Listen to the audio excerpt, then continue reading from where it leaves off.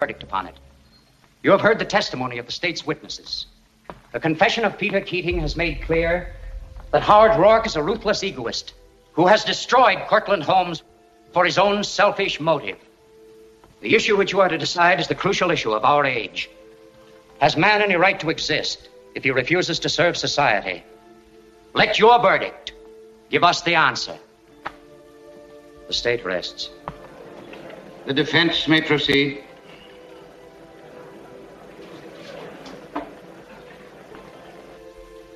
Your Honor, I shall call no witnesses. This will be my testimony and my summation. Take the oath.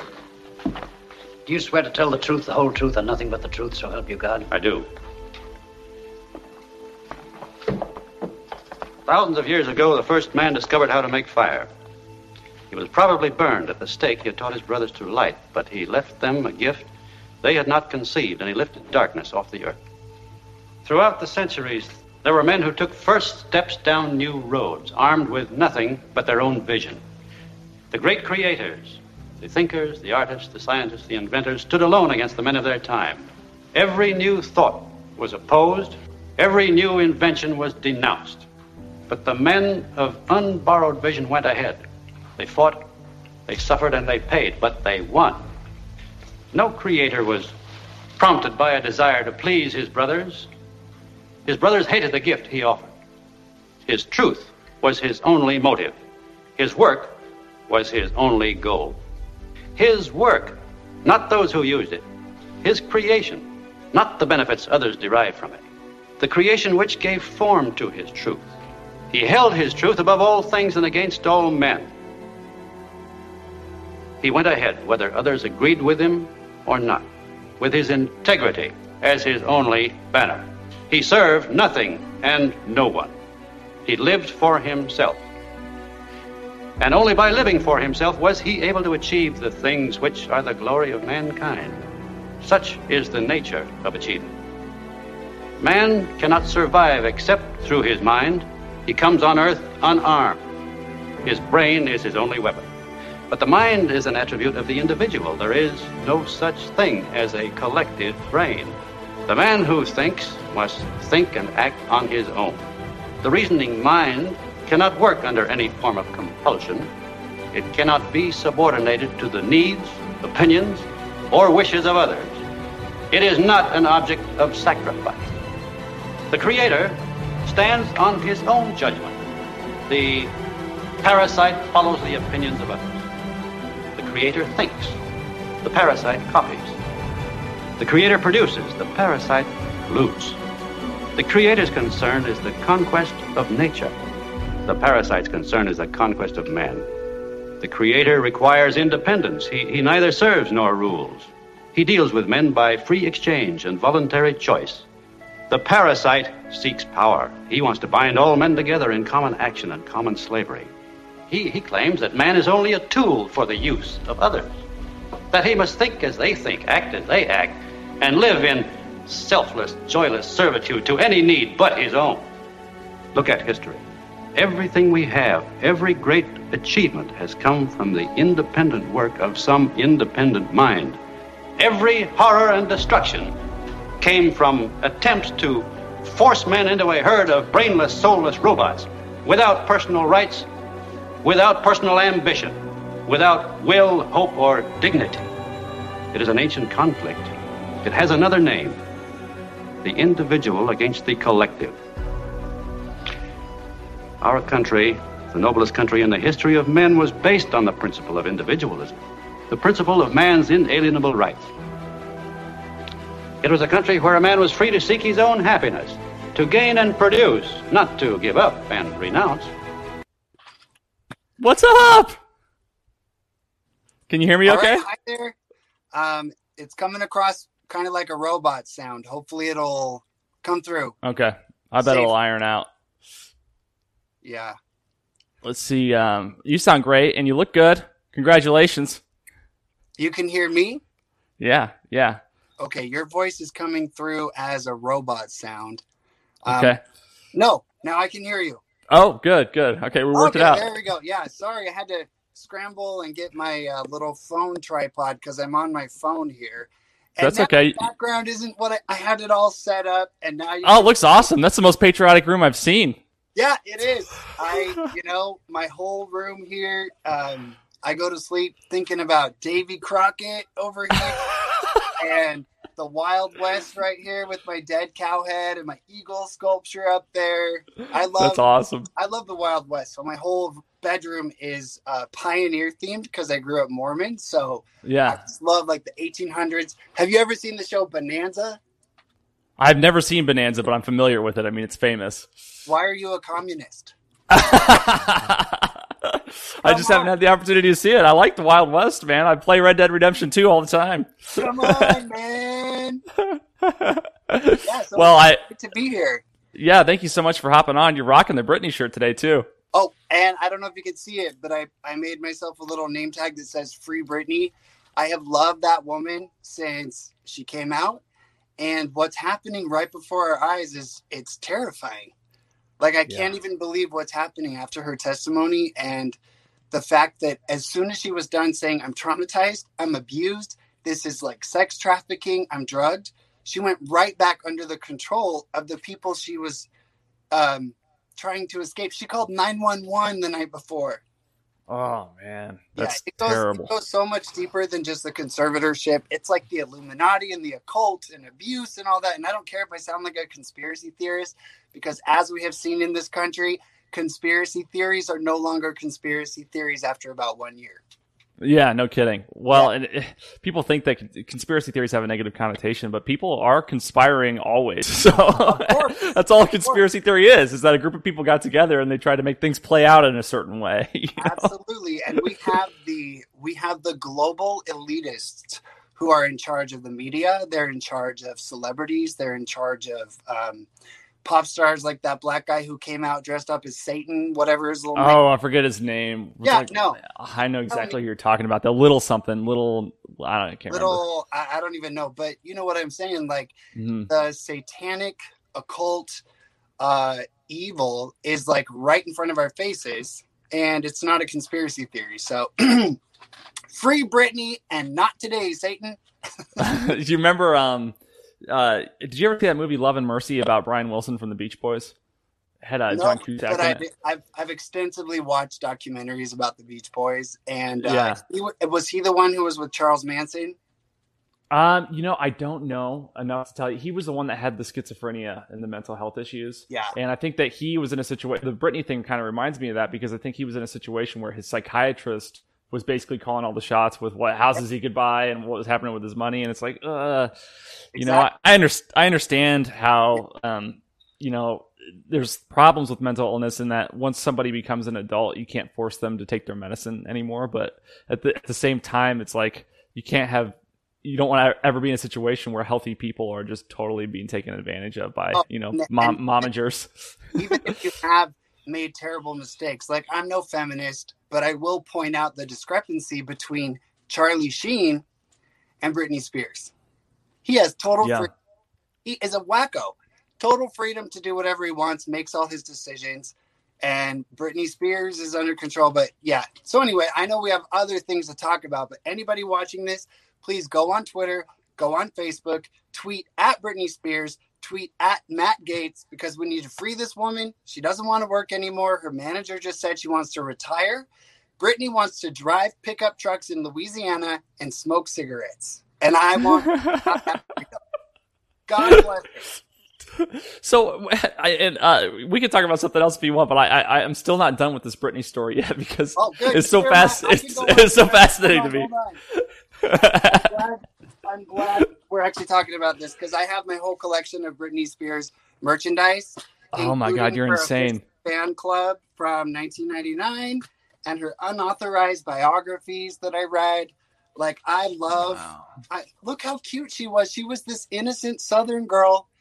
And we got to get her on the podcast. What's that? We got to get her on the podcast, the three of us. Wouldn't that be amazing if when she actually is free, because she said she wants to do interviews, she wants to share the truth. And Oprah and all those people are part of the system that oppressed her. So maybe she will come on your podcast. Maybe she'll come on my podcast. Yeah, tell me about your podcast. What's that? Do you have a podcast? Tell me about it. Oh yeah. If you go to ladymagausa.com and then there's a little tab, you can go to podcast. Oh yeah, I'm on episode 37. And Congratulations. I interviewed the president of Pro-Life Utah, Joy Villa, Gothics, celebrities who've left the left, and Border Patrol police officer.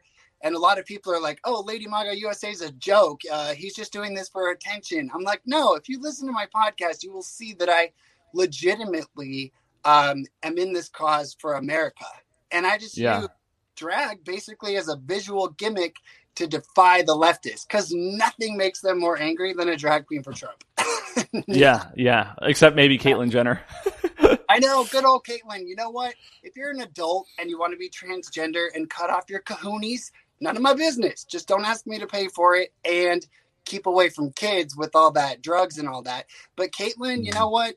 Anyone who stands up against Gavin Newsom and gets canceled the way that Caitlyn has been, because everybody always asks me about that because they think I'm transgender. I'm like, nope, hairy chest. I am not a woman.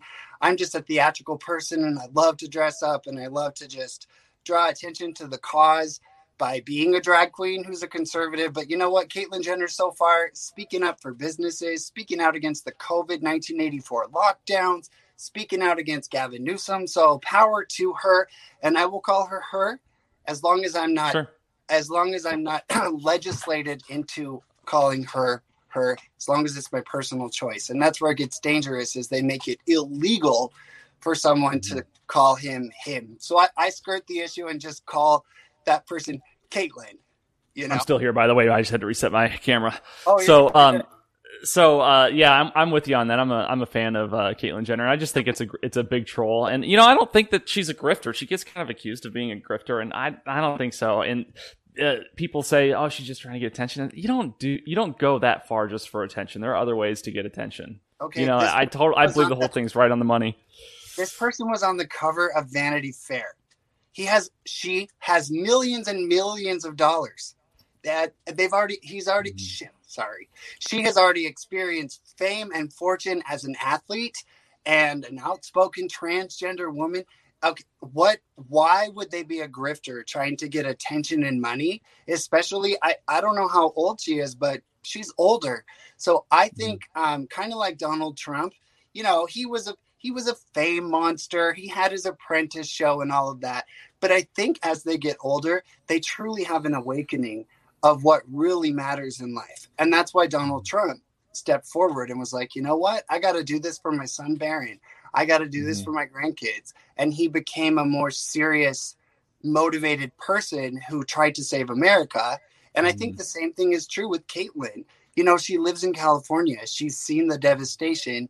And define grifter. What does Caitlyn Jenner have to gain by running for governor? And to say attention? No, Caitlyn could have all the attention she wants. Go on CNN, talk about trans issues. If she really wanted attention, she would champion the whole transgender movement for children, and she'd be a hero. She'd be back on the cover of Vanity Fair. Right.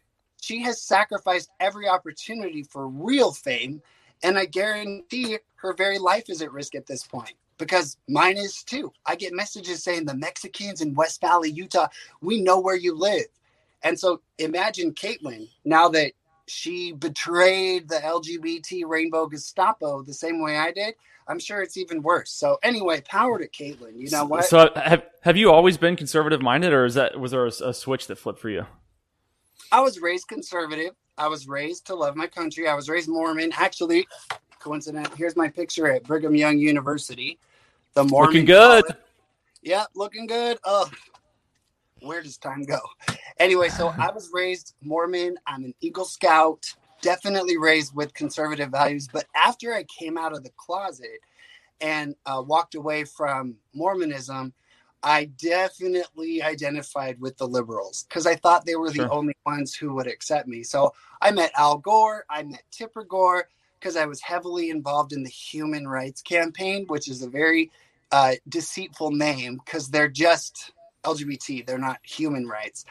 But they flew me. I was in college and they flew me to DC, put me up in a hotel, gave me a limo, because I was in leadership at my University of Utah, where I transferred after I left the Mormon University. So I definitely thought that, oh, I'm a liberal, and I loved the VIP treatment as this ex-Mormon gay man who went through so much. And I went to conversion therapy, and did they send you to conversion therapy for real? The Mormon Church did not officially send me to conversion therapy. A family member convinced me to go to a conversion therapist of our own accord. And he wasn't a monster. He wasn't like doing electroshock or whatever you hear about. But he definitely thought that, you can just marry a woman and we'll work this out. And the irony of this is the LGBTQIA+++ Rainbow Gestapo is they're constantly harping on the conversion therapy. It's so evil. No conversion therapy. But they're also telling you you're heterosexual, right? Yeah. Yeah. Can't you tell? Well, yeah, a little bit. But you never know these days. Everybody's LGBTQIA+. For all I know, you're going to be one of those plus people. Which means but they go against conversion therapy.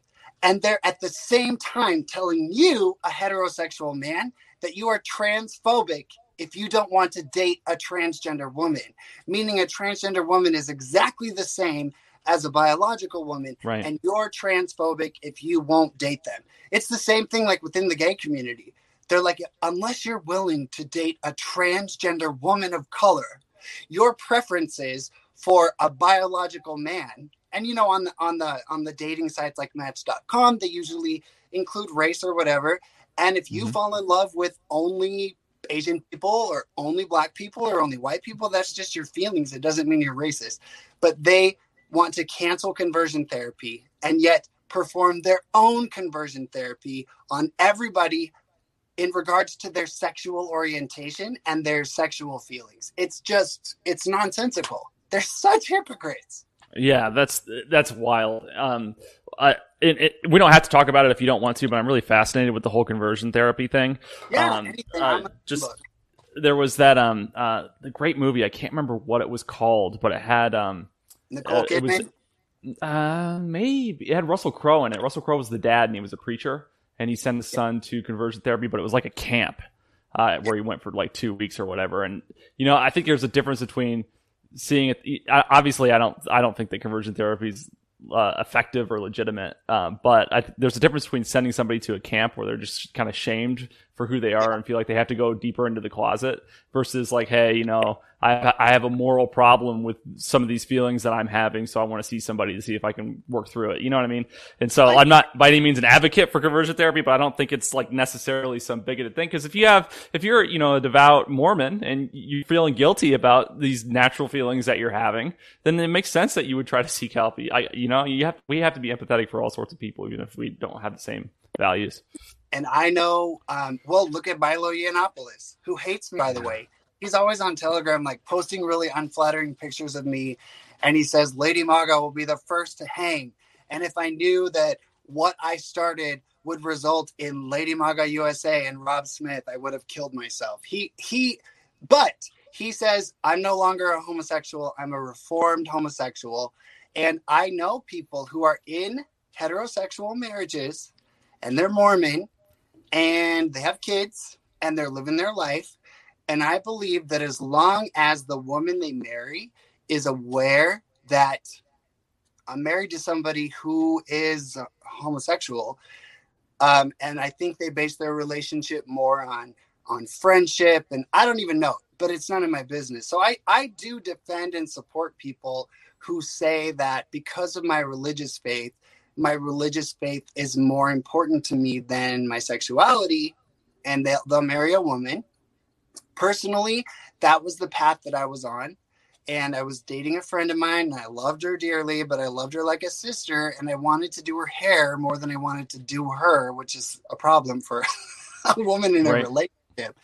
So that's where I drew the line, because I think that, for me at least, a woman who is in love with me deserves romantic physical and sexual attraction for her to be fully happy.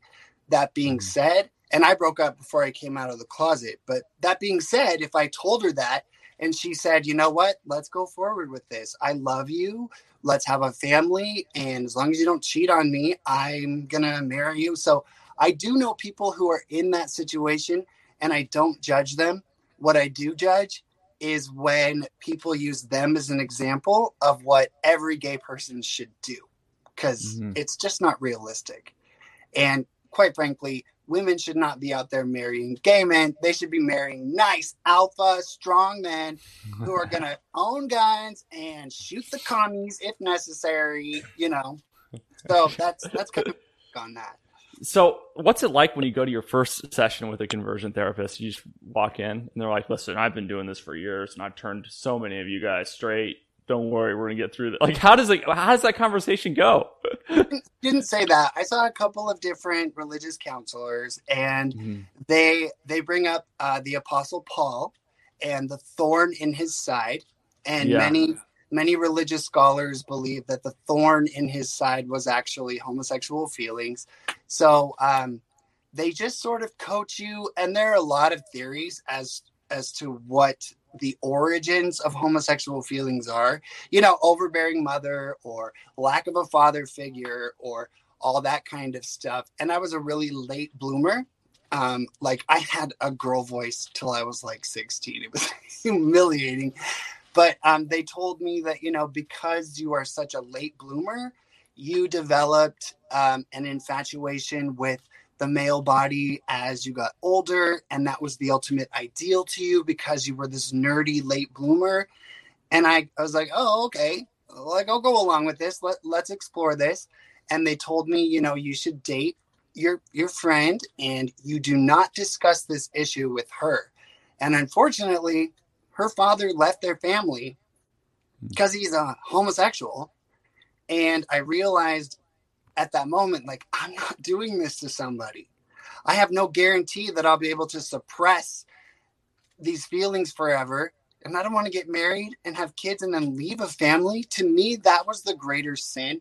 And thou shalt not bear false witness. And I really felt like if I went forward with that, it would be a certain level of dishonesty and lying. And I'm honest to a T. That's one of the things I'm proud of. I'm not proud that I'm gay. I am proud that I'm honest. So it was a very rough road. And also at that time in my life, I just really felt like I can be gay and still be a moral, upstanding person. And I don't sleep around. I believe that promiscuity is dangerous and harmful, whether you're gay or straight. And I try to hold on to the moral foundation that I was given as a Mormon and use that to keep me safe, to keep me happy. And, you know, I'm grateful for that upbringing, but I'm gay and I'm not attracted to women, and I'm not going to lie to some lady and try to convince her to go along with me so that I feel better about myself. It just didn't feel right. So I came out of the closet and I left Brigham Young University, and that's the Mormon college. And they make you sign an honor code where, you know, there are all the rules, the moral, no members of the opposite sex in your dorms, no drinking, no smoking, no partying. And they have the sexual moral code as well that everyone is expected to follow. And I signed it. And I wasn't willing to adhere to all of their... I should never have signed that thing. I really need a blowjob. Oh my gosh, no. And any of my followers who just saw that, I'm sorry, because I tried to keep it G-rated. But, I'm sorry. I apologize. No, you're totally fine. But yeah, that's not what I was feeling. I was just trying to tease you. I would like to pursue, you know, a same-sex relationship when the opportunity comes up. And my honor and my honesty is more important than my sexual satisfaction. So the analogy I use is if you're director of a university for vegetarians, okay, and you make everybody sign an honor code when they go to your university on your scholarships that you gave them, because the Mormon Church gives a lot of money so people can go to that school, heavily subsidized by Mormon tithing money. So if you go to a school for vegetarians and you sign the honor code and you're getting money from vegetarians who really believe in vegetarianism, and you're eating McDonald's hamburgers on the weekend, there's nothing wrong with McDonald's. Well, there's everything wrong with McDonald's. But Right. But yeah, you're infringing upon the agreement that you have with these people that are helping you out. So I decided to just leave, and it was a total downgrade because I was in the journalism program, and BYU was top 10 in the nation. Every graduate would get an internship at like David Letterman and Fox News. They would just rise to the top, and they recruit very heavily at BYU, just like the military, because who doesn't want a good Mormon guy working for him? Of course. I mean, we're all bilingual. I served my mission in France, and I lived in Ecuador. I speak Spanish, French, and I would have been totally recruitable.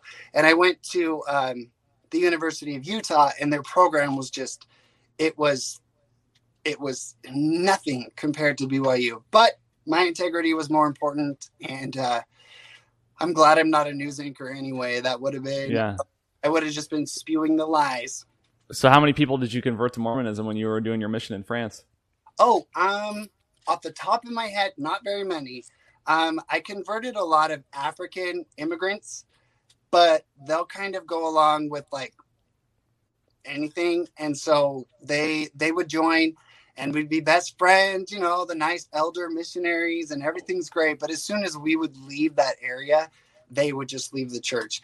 But there are Vanessa, Ingrid, there are a few people that I did convert, so to speak, and I baptized them, and they're still in the Mormon Church, and God bless them. I'm glad they have that community. I'm glad that faith brings them joy and strength, because their lives were terrible before they found the Mormon Church. And I'm just happy that they're happy, and I don't regret it for 1 minute.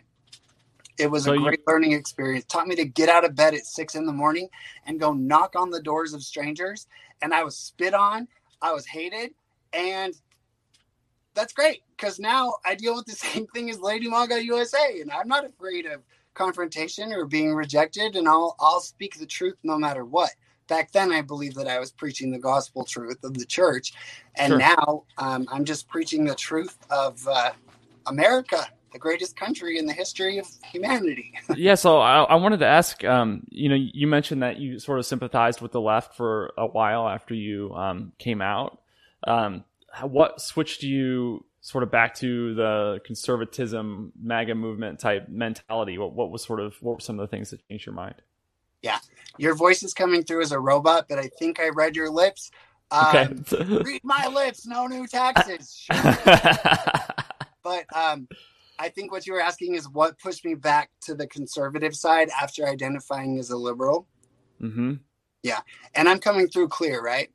You are. Okay, so Donald Trump. It was Donald Trump. Because I did vote conservative before I came out as a conservative, but I clearly did not want to express my views because I viewed myself as a member of the so-called LGBT community. And I didn't want to lose those friendships. I didn't want to lose that safety net, which was not a safety net looking back. I started my drag artistry in 2016. And I love to perform, and I grew up performing and singing and dancing since I was a tiny tot. I've always been a theatrical person, so the drag world really was an opportunity for fashion, hair, makeup, dancing, choreography, lip syncing, theater. So I joined it, and at every show, they would do something really sexually explicit. And being the Mormon boy at heart that I am, I never felt fully comfortable with it. But I thought, I'm adding light to the darkness. And my performances were like Britney Spears or Disney princess or whatever it was. And it was all, like I say, I like to keep my drag uplifting and not sexualized. Right. But as the election came up with Donald Trump, I was in a show, a professional show. I was paid to be a professional Britney Spears impersonator and Rapunzel impersonator from the film Tangled, and did big elaborate numbers, and I loved it. But in every show, the host would bash Donald Trump. And then I would do other shows in Utah, professional shows where I was paid. And at my very last one, I did Carrie Underwood, Jesus Take the Wheel, Cowboy Casanova, and Before He Cheats, with a lot of choreography. And I went up to the dressing room, and on the wall, there was this giant poster, and it said, F Trump. And I realized at that moment, I am back in the closet, even worse than I was as a gay Mormon. I was back in the closet, 100%. I could never wear this to a rehearsal. I could never express my appreciation for what Donald Trump was saying and presenting in the election. I could never express that I was happy when he won, because I knew I would be rejected. I did not know that I would be rejected and persecuted on the level that I was, because I made a video with a split screen. And this was my former drag persona, Rihanna Woods. This was my Lady Maga. And I did a back and forth, like using the Parent Trap song. Yeah. Here we are, we're twins, and I have a twin sister, and her name is Lady Maga. And if you're not interested in those politics, I'm still here, and you don't have to be interested. And I thought that would cover my bases, but it didn't. I'm a garbage person. You're no longer welcome in the LGBTQ community. You'll never perform again in Utah. You're disgusting. Hang yourself. They just mocked me. They shut down my events in Utah and tried to humiliate me. And people that I had helped through suicidal tendencies, birthday parties, gifts, they cut me off. And I really didn't see that coming. But I'm glad I came out of the closet a second time. And coming out as a Trump-supporting conservative drag queen was literally 1,000 times more difficult than coming out as a gay Mormon. Because it was hard. People cried, we're working through it. But yeah, the transfer schools. I mean, that's a big life change. Yeah, and it's not just a Facebook status, Right. And nobody in the Mormon community when I came out, including my family, ever said, "You're disgusting, you're garbage, hang yourself, kill yourself. You are a traitor." I mean, all the things, and I definitely never received death threats when I came out as a gay Mormon. But coming out as a conservative drag queen was so ridiculously difficult. And to this day, I miss those friends. Like, I don't care if you're a liberal. I don't care if you like Bernie Sanders. I don't even care if you hate Trump. It's America. We have so much more in common than we don't have in common. And so I'm not going to lie, to this day, those rejections and the loss of those special friendships that I had hurts my heart. I look through my phone and on, memories come up from a couple of years ago, and I just wonder how they're doing. And I wish that they would give me the same freedom that I give them. I really don't care if you hate Donald Trump, but right. They care that I supported Donald Trump and still do. And I'm a monster. I'm a Nazi. I'm a white supremacist. I'm a racist, everything that I truly am not, but that's what they assume. So when you assume, you make an ass of you and me, and that's ass meaning donkey, Democrat, right? I often wonder how the left was able to brand Trump that way, because he never really did or said anything racist, sexist, or homophobic explicitly. Now, he definitely has a chauvinist attitude, right? So you could say that, he's behaved in ways that are a little bombastic, with journalists and stuff. So I'm not discounting that, but the dude has never explicitly advocated for, women staying in the kitchen or not being able to vote. He's never explicitly said anything associating race with inferiority or superiority. Or any number of things that we would consider to be traditionally bigoted. So how the hell why are they so convinced? And the voters, they're really convinced that he is this evil human being in terms of his character. And, obviously he's not a saint, but he's not a Nazi. Like, where are they getting this from? Well, we know exactly where they're getting it from. They're getting specific quotes that have been cut in half or misrepresented. Like the whole, they're fine people. He was simply talking about, tearing down historical monuments, and it's controversial, and there are fine people on both sides with good intentions. They have ran with that narrative this entire time, and it's just a blatant lie. And these people don't do their homework.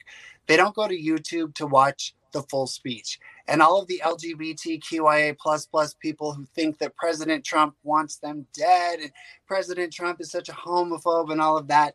I did an entire podcast called Debunking the Lies about the Trump administration, specifically as it applies to LGBT people. He was the most pro-gay, pro-LGBT president in American history. He's the only one who entered office who supported gay marriage. He's the only, and this is why it is such a lie that he hates LGBT people. He is the only president in American history to go in front of the United Nations, looking in the eyes of evil Middle Eastern leaders who would castrate, imprison, and torture somebody like me. He looked all of them in the eyes and says, we condemn the criminalization of homosexuality. We condemn the killing and torture of LGBT people across the globe. He did that. Nobody even knows that because it goes against their narrative. And they just have this Trump derangement syndrome where even if he cured cancer, they would call it racist and say he only wanted to cure cancer for white people. I mean, it's just, if you do any homework, if you just step outside of your Trump derangement bubble and watch a full speech, which none of them have ever done. They get the news on CNN or MSNBC where they show one clip and the lie about the insurrection. I mean, they're blind, and it's so dangerous. And I honestly don't know what the solution is. I just tweeted, anybody who hates me on the left, come on my podcast. Let's have a healthy. I saw that. Yeah, and a guy did. He's a Republican who left the Republican Party because of the insurrection, and he resigned from working for DeSantis, and now he's a never Trump, never DeSantis Democrat. And he messaged me, he was like, hey, I'll debate you. And I was like, you know what, we're just going to have a conversation as gentlemen. I'll be in drag, so gentlemen, but we're just going to have a good discussion. He said, I'll have a lot of questions for you too. And I'm like, bring it on. Let's do it. Let's just be civil, because people like you and me, 80% of the time we live in an echo chamber. Oh yeah. Yeah. I'm totally aware of that. And for me anyway, what we do is still important because we're motivating patriots. We're inspiring patriots. We're sharing the truth.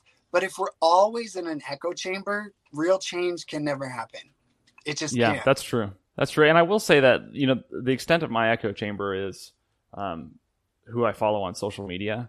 But my actual, what I do outside of social media is very, very diverse. So I've actually read Karl Marx.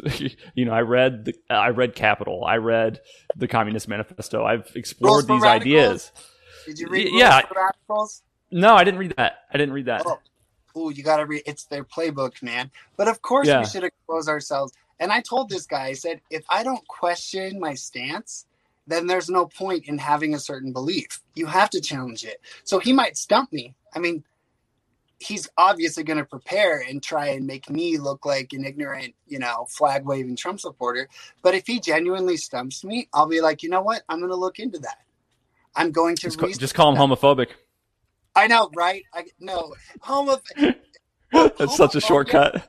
Homophobia doesn't matter anymore. Homosexual men like myself have been erased, decimated from the LGBTQ narrative. There's no such thing as us anymore. That's why because you're the privileged among the disadvantaged? Exactly. And white gay men have dominated this movement for so long.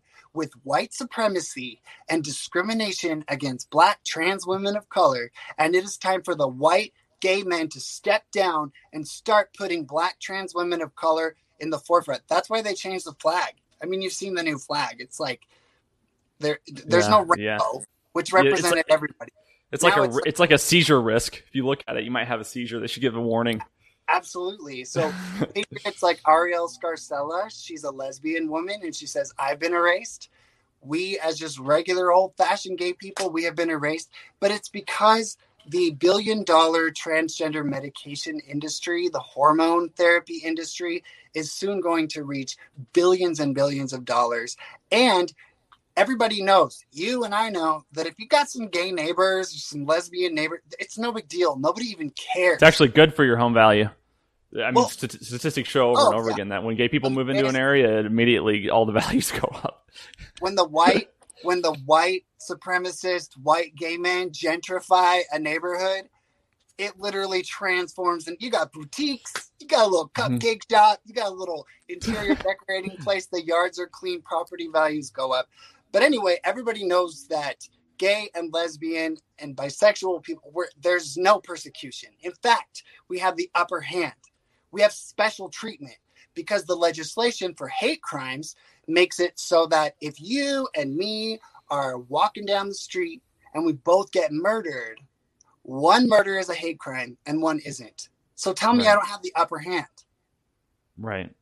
So well, and the thing, the whole gay rights movement was, hey, we just want to get married. Like, you know, and all these asks that are happening now in the community, in the LGBTQI whatever community, are way beyond giving people the right to do what they want with their own lives. And they're going into things like, we want you to pay for these operations. We want you to pay for our kids to have these operations.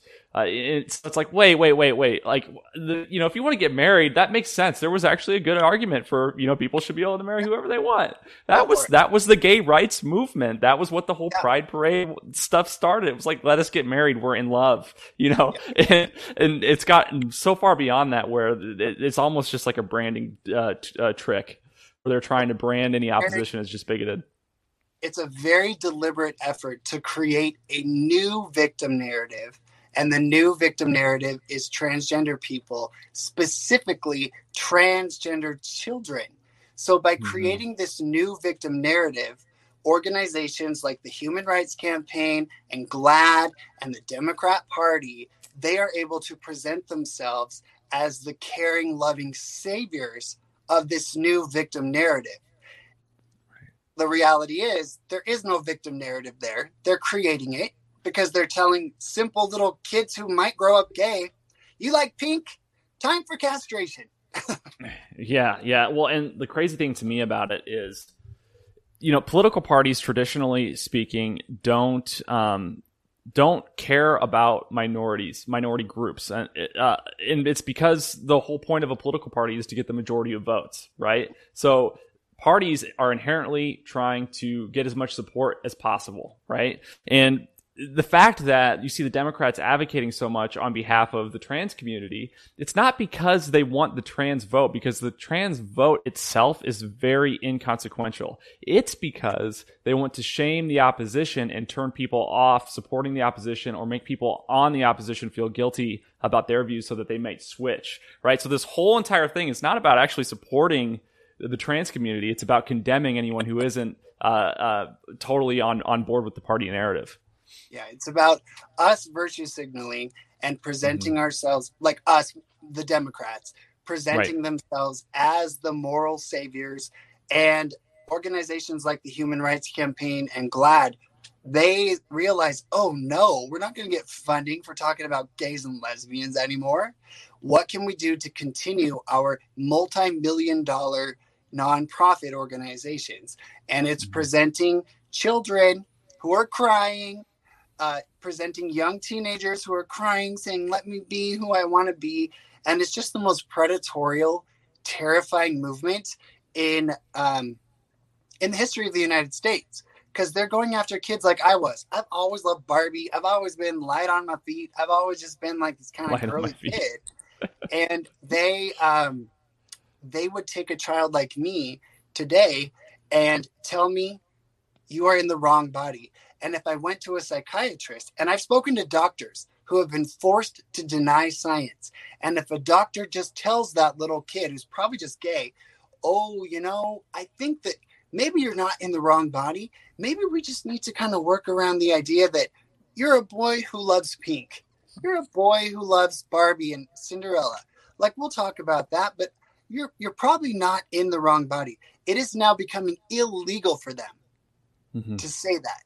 They must push the transgender narrative medically and legally. I talked to a doctor at a Republican convention, and he said, I have been forced to deny science and sign on documents in order to keep my license. And, things like men can have children, erasing the biological realities of men and women in conversations. And it's ludicrous, and it breaks my heart because I was one of those kids that today would have been told I'm in the wrong body. And they always emotionally blackmail conservatives. They emotionally blackmail medical professionals and say, if you don't agree with our interpretation of transgender children, you are responsible for their suicides. And they always throw the transgender youth suicide narrative out there. And it's a form of emotional blackmail. Why are they suicidal? Why are they killing themselves? Because they were told you're in the wrong body. And I cannot imagine anything more difficult and traumatizing at age 9 to 14 to 17 than believing my fingers, my brain, my legs, my genitalia, I am a mistake. Everything about me is wrong. So I have to take these hormones. And we all know that hormonal imbalances cause emotional turmoil. And if I'm a young 14-year-old with raging hormones because I'm going through my male puberty, and they try to stop that puberty with estrogen and these dangerous, irreversible drugs, of course I'm going to end up emotionally distraught and suicidal. But you can't even talk about that. You can't even mention the consequences. And my transgender friends who are Trump-supporting conservatives, they try, like, we've testified at the Utah State Legislature. We've made videos about women's sports and trans procedures on children. And these adult transgender people explain the realities of how traumatizing it is, whether you're a child or an adult, to actually go through this process. They chose to deal with the trauma of going through the process, but they're honest about it. They went through suicidal times. It's very difficult. And if you're an adult, you got to do what you got to do. Just don't ask me to pay for it. And if you want me to call you, Caitlin, God bless you. You're doing your best in life. And if that's what you want to do as an adult, that's okay. But children up until the age 18 are incapable of giving informed consent.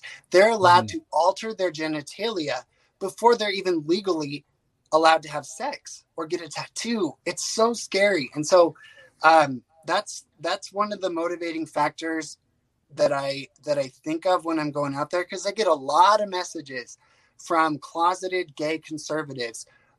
One of them was a teenager who said, hey, I'm 16 years old and my parents are leftists and I don't agree with them. And so by seeing you being out there, being, a flamboyant gay guy who talks common sense, I want to know how much you've inspired me. And that actually gives me a lot of hope, because he was awesome. Going against his leftist parents. It wasn't a gay kid rebelling against, his right-wing bigoted parents. I've made the joke before that conservatives don't care if their kids are gay as long as they're never journalists. It's true. And conservatives, they do not care. They all have a gay brother, gay son, gay cousin, and their hearts are hurting because they believe that family member often believes that you hate me. And so at every single rally I've been to, every single event, I always have mothers come up to me and spill their heart to me saying, please talk to me of how I can relate to my gay son or my transgender whatever, because they feel like I hate them. And, how can I deal with this? Conservatives are not evil homophobes. They're just realistic about some of the consequences of the LGBTQIA plus radicalism. And so that's why I do what I do. Well, I think the conservative party as a whole, the Republican Party rather, because there are conservatives who aren't Republicans, but I think that the Republican Party is shifting from a time 30 years ago where it was very evangelical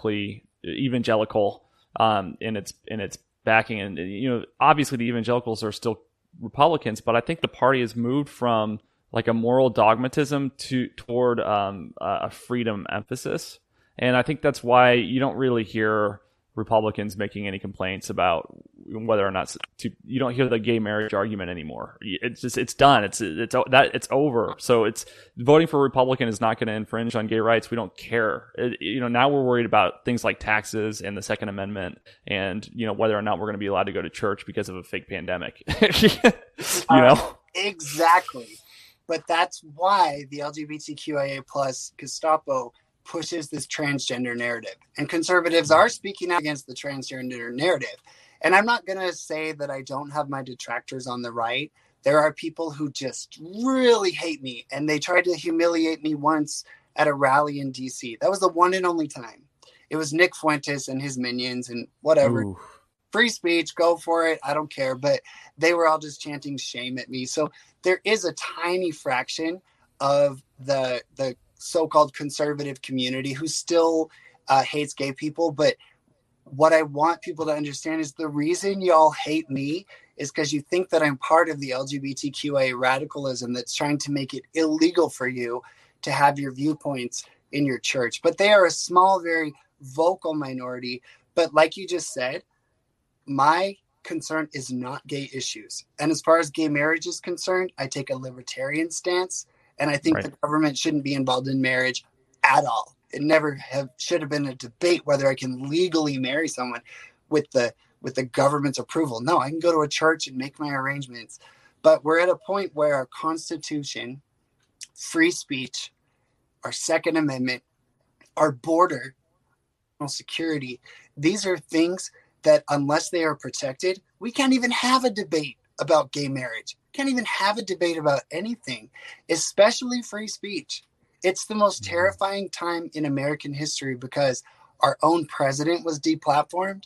Like I'm not, the president, but I got kicked off of Instagram with 15,000 followers. And you got kicked off Instagram? Oh, yep. What happened? They said that I was impersonating someone else. I know people were reporting me for hate speech and whatever they were, but eventually they said you're impersonating someone else. And I even sent in my photo ID, everything to prove that it was me, but they still deleted it. And so, did they respond to the appeal or did they just ignore it?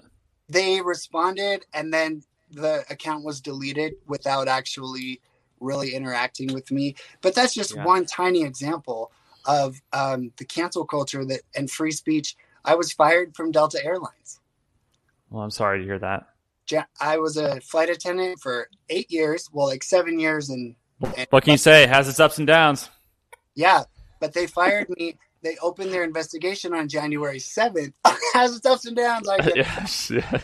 But I refuse to give up. I will fly to new heights. So why did they fire you? Officially, they said that I violated their social media policy, and they opened an investigation on me on January 7th, the day after the so-called insurrection, which I have proof here in Utah. What's his name? Sullivan, the kid. He was an instigator. He was wearing a Trump hat. He broke property. He's from Utah. Yeah, I know exactly who you're talking about. And he's even like the head of a nonprofit called Insurrection America or something, right? But he's an Antifa dude. And he's totally Antifa. He has destroyed property. He's a domestic terrorist, but he's sitting pretty because he sold his footage to CNN and other organizations. No, I think they finally arrested him. I'm not sure if that's. I think he might be facing charges. I think he's free again. I'm not sure. I haven't really. You could be right. I don't know either. But the whole narrative, that's why my investigation began on January 7th. Were you in D.C. on the 6th? I was, yeah. But I was 15 miles away from the Capitol. And I was like hanging out and dancing with Vietnamese for Trump. We were, because there's this thing called, what's it called? Liberty Bridge or something. It's this huge float with like the Statue of Liberty and all this stuff. And they were just blasting patriotic music. And I was on my way to the Capitol. I didn't see President Trump's speech, but I knew people would be gathering. So I was on my way, not knowing what was happening there, but I stopped to take pictures with people, and then I just became like best friends with the Vietnamese for Trump, and I was dancing. I put my phone away, and I did not. Were you in full drag? Yeah, yep, big white dress. It was great. Oh man, those pictures of you in the Capitol, if you would have gone in. Oh, exactly. But I wouldn't have. I would have. I know. This is ridiculous. Well, I feel bad though, because I think some people actually thought it was okay because on some sections of the property, I think the cops were opening the gates. I feel bad for those people who just sort of naively meandered in after the fact. Not some people, most people. They were not stopping them. We've all seen a video of the crazy guy with the horns and his shirt off, walking right in with the police, just chilling, relaxing. Yeah. There's so much more to what happened on that day than we've been told by mainstream media. Anyway, I had nothing to do with it. I can prove it. Like Did the FBI ever call you? No, because there's no reason to call me. I never even posted about it. I know, but they've been calling people. They've been calling influencers that were like in the vicinity. They never contacted me. I have a friend who is in jail. Oh, I'm sorry to hear that. He's you might know who he is, Cash Kelly. He's an amazing influencer, handsome black guy. He was so powerful, and he happened to be there. And of course, we know that Brandon Strzok, the director, I know, the Walk Away campaign. I don't think he's in jail, but they have just harassed him, deplatformed him. So just like with him, Delta finally had, in my opinion, they finally had a legitimate excuse to go after the dangerous radicals. They showed me pictures of me at rallies way back in November with patriots who were open carrying. Why did you take this picture? Explain this. And I'm like, I was supporting the constitutional Second Amendment. And I was taking pictures with these macho guys and me, a drag queen, to show diversity within America and to represent that we all have to come together to support our Constitution. They were just worried they were going to get a PR nightmare for being associated with you. That's what they were doing. They were like, oh my God, it's a ticking time bomb before it goes viral that Lady MAGA is a Delta Airlines flight attendant. I hadn't really thought of that. Maybe that was their fear. But the first question they asked me was, have you ever associated or identified yourself on your social media as a Delta flight attendant? And I said, categorically, absolutely not, because I'm a professional. I completely separate it. That is my personal life that I would never, ever mix with Delta Airlines. And I never did. And if anybody asked me what my job was, I'd say I pour drinks and I work in customer service. Need to know. Yeah. They fired you because they were worried about the PR backlash, man. I'm sorry that you had to experience that. Well, it ain't over until Stacey Abrams sings. Let's just say that. Fat lady. No, I didn't say that. I think I would just love to see her sing, with her big smile. And honestly, she looks like she could really belt. Seriously. That's what I mean. I'm hoping that she releases an album because Britney's retiring, so I need a new star. Why not Stacey Abrams? You should run for governor of Utah. Oh, you know what? A lot of people, because after getting kicked off of Instagram and my social media is so shadow banned, I realized, you know what? This is great because I shouldn't care so much about national politics and presidential politics and reaching mass audiences. I need to get my butt in gear right here in Utah. And that's what I did. Now I'm president of Log Cabin Republicans Utah. I know about House Bill 302, House Bill 92, all of the COVID restrictions, the unconstitutional sheriffs who did not support the Constitution. I'm in touch with our patriot community testifying up on Capitol Hill. And that's a wonderful thing. So a lot of people are like, you should run for office in Utah.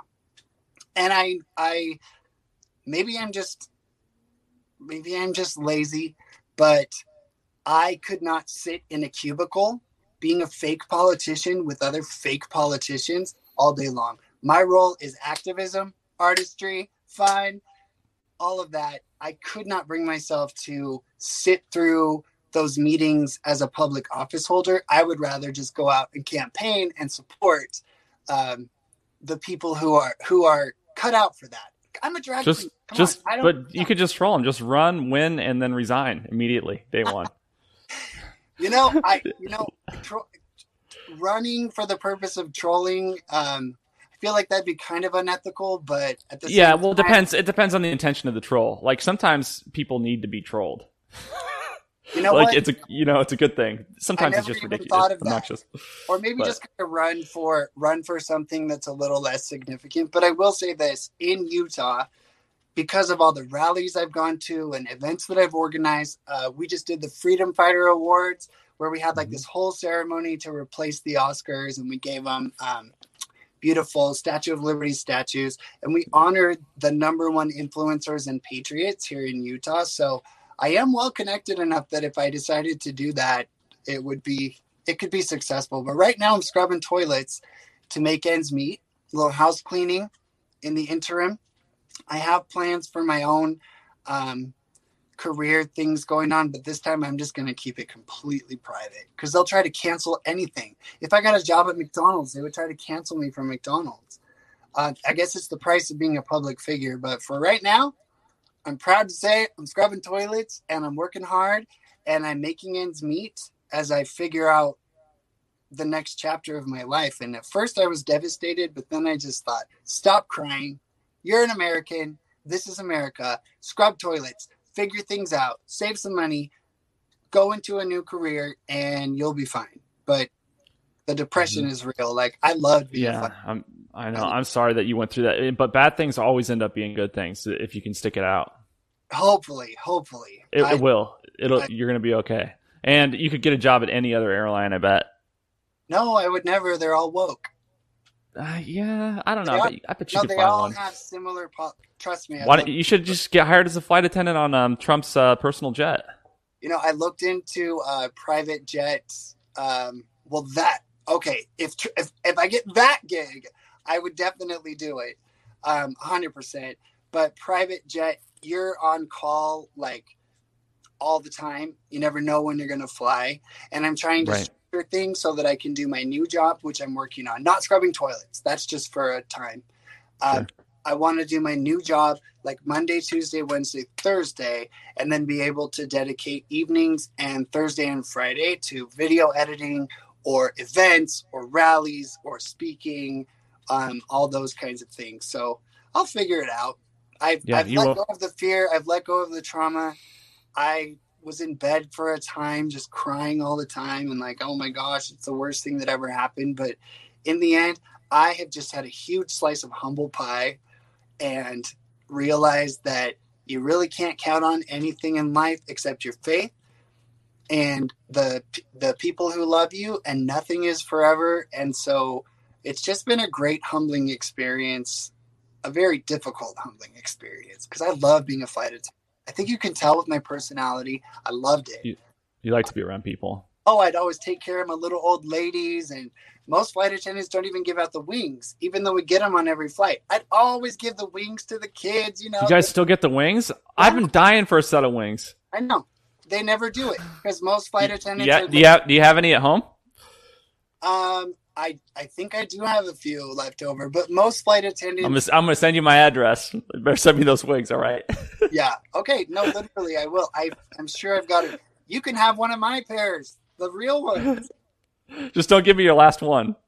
Yeah. No, it was. But anyway, I loved it. And I missed the beautiful flight attendant community that I was part of. Mm-hmm. They seem like a little fraternity kind of. Totally, there's like a yeah. It's a support network, and the majority of Delta flight attendants are just wonderful people, and it's a career that people stay in for a long time. I said most flight attendants are lazy. That actually is not true. I would say the majority of flight attendants I flew with were professional, crisp, wonderful people. It takes a certain type of person to become a flight attendant. You really have to love people, and you have to, go forward. So when I say lazy, I just mean a lot of them don't give out the wings. Most of them don't. And I would always try to go above and beyond. And I actually would view, because I was always in charge, the one doing the announcements and welcoming people in front of the plane. And I would actually just visualize our flight as a Disney ride. So with that, like, I don't like Disney anymore, but that like hospitable, happy, magical experience. It is magic. We're flying in the sky. I still don't understand how airplanes do it. Like, it's a miracle. So I loved it. Well, I'm sorry that you went through that, but just know that it's going to be okay. And if you ever need anything from me, let me know. I'm here for you. I promise. I mean that. I'm not just saying that because we're on air or anything like that. If you need something, just let me know, okay? Well, I really appreciate that. I just need help getting my message out there because I'm shadow banned. And if anybody does want to like sign up for a monthly contribution, like $5 or whatever on my website, they can do that through PayPal Subscribe. And I have like 35 people who've signed up. And so I figure if I keep producing content and I keep fighting, then if a lot of people donate $5 a month, then they don't feel it, but I would eventually feel it. And that way I could dedicate more time to activism with whatever new job that I'm planning. So yeah. Well, I'll make sure to share the links to all that in the show notes as well, so that people can click right through. Yeah, and everybody who watches Chase, I did a little stalking of your channel. All of the issues that he is covering are so critically important. And I know there's a lot of influencers out there in the conservative movement who do really fun, little edited videos, man on the street stuff. And we need all of that. But somebody like Chase, who actually takes the time to have these in-depth conversations like we are right now, is critical. So please share his content. Tell people to follow what he's doing, because we live in a world of TikTok and Instagram and Twitter where videos and messages are getting smaller and smaller and shorter. And that is very harmful overall for us as people. So please watch all of the other videos that Chase is. Where are you located? I'm in Austin, Texas. Oh, nice. Oh. No. It's okay. Better a blue city and a red state than a red city and a blue state. Yeah, and I was in Austin, and I was driving around thinking, this is Texas? Seriously? I had never seen so many Black Lives Matter flags. Well, you can still have an AR, even if you're in Austin, Texas. God bless you. God bless you. I was cleaning it after the 4th of July. We went shooting. Oh, so that's why it's right there. It's so critical. The Second Amendment is the only reason we haven't lost all of our freedoms. And that's why they're attacking it right and left. And that's why I took pictures of people with guns. Not because I support an insurrection, not because I support violence, but I support. And the funny thing is, some of those guys who took pictures with me with guns, they were members of the Loud Boys. I'll just say Loud Boys so we don't get deplatformed. And I was over on a bench, like on my phone, taking a break from Lady Maga, taking pictures, and I was checking my text messages. And these guys were like right over there with their big guns. And I was like, hey guys, what's up? What rally's over there? And they were like, hey man, we're just making sure you're safe because you went over here by yourself. That's cool. Yeah, that's cool. Yeah, those guys have been very. It's unfortunate what's happened to them in terms of how they've been branded. Granted, they're rough around the edges, but I think it's charming. I think they're amazing. And isn't it funny? These evil, homophobic, right-wing, far-right radicals walked away from the rally and didn't even talk to me. They just stood about 20 feet away because they were worried that I'm over here in this costume and I might be hurt. So, and that's conservatives everywhere. I've been to Trump rallies. I've been to everything. And conservative people are loving and kind and diverse and willing to be like, hey, we don't really get why you're dressed up, but thank you for supporting the Constitution. Thank you for supporting President Trump. It's just been a beautiful journey, and I've gained a true community. I thought the LGBT world was where I belonged, but I never really was fully at home. And now that I have this patriot community and even people like you talking to me, I've never felt so accepted, tolerated, or loved ever in my life. So I'm grateful. I'm just grateful to God that I've had this experience, and my mom and dad are in heaven. And I know that they are just orchestrating little miracles right and left. So I'm done crying, and I'm just expecting good miracles to come my way. Maybe I'll be Donald Trump's splash dad. That's right. There you go. Oh my God. Like, hey, So- man, I'm going to put it out there in the universe. Be like, you know what? The Oh, yeah. ultimate karma would be to be a private flight attendant for Donald Trump. Oh, and I would be the best. And I could show Yeah. my Melania replica outfit that I had made, and just like Oh, you have a Melania replica? Yeah. If you go to any of my social media, I have Twitter. Yeah. By the way, where can people find you? I want to make sure that we get that in there. If you go to ladymagausa.com, all of my social media links are on there. And if you just look on Twitter, YouTube, or Facebook and just search Lady Maga USA, you can find me on there. And then my podcast is all over the place, like Amazon and Apple and Spotify and all that. But ladymagausa.com is kind of a one-stop shop where people can find out where I'm at. And I finally completed that website because I know my time on YouTube and Facebook and Twitter is risky. Limited. You never know. You never know. Well, thank you so much for coming on. It's really been a joy to have you, and let's definitely make an effort to stay in touch. Absolutely. Come see us here in Utah. It's America's most magical state. Okay.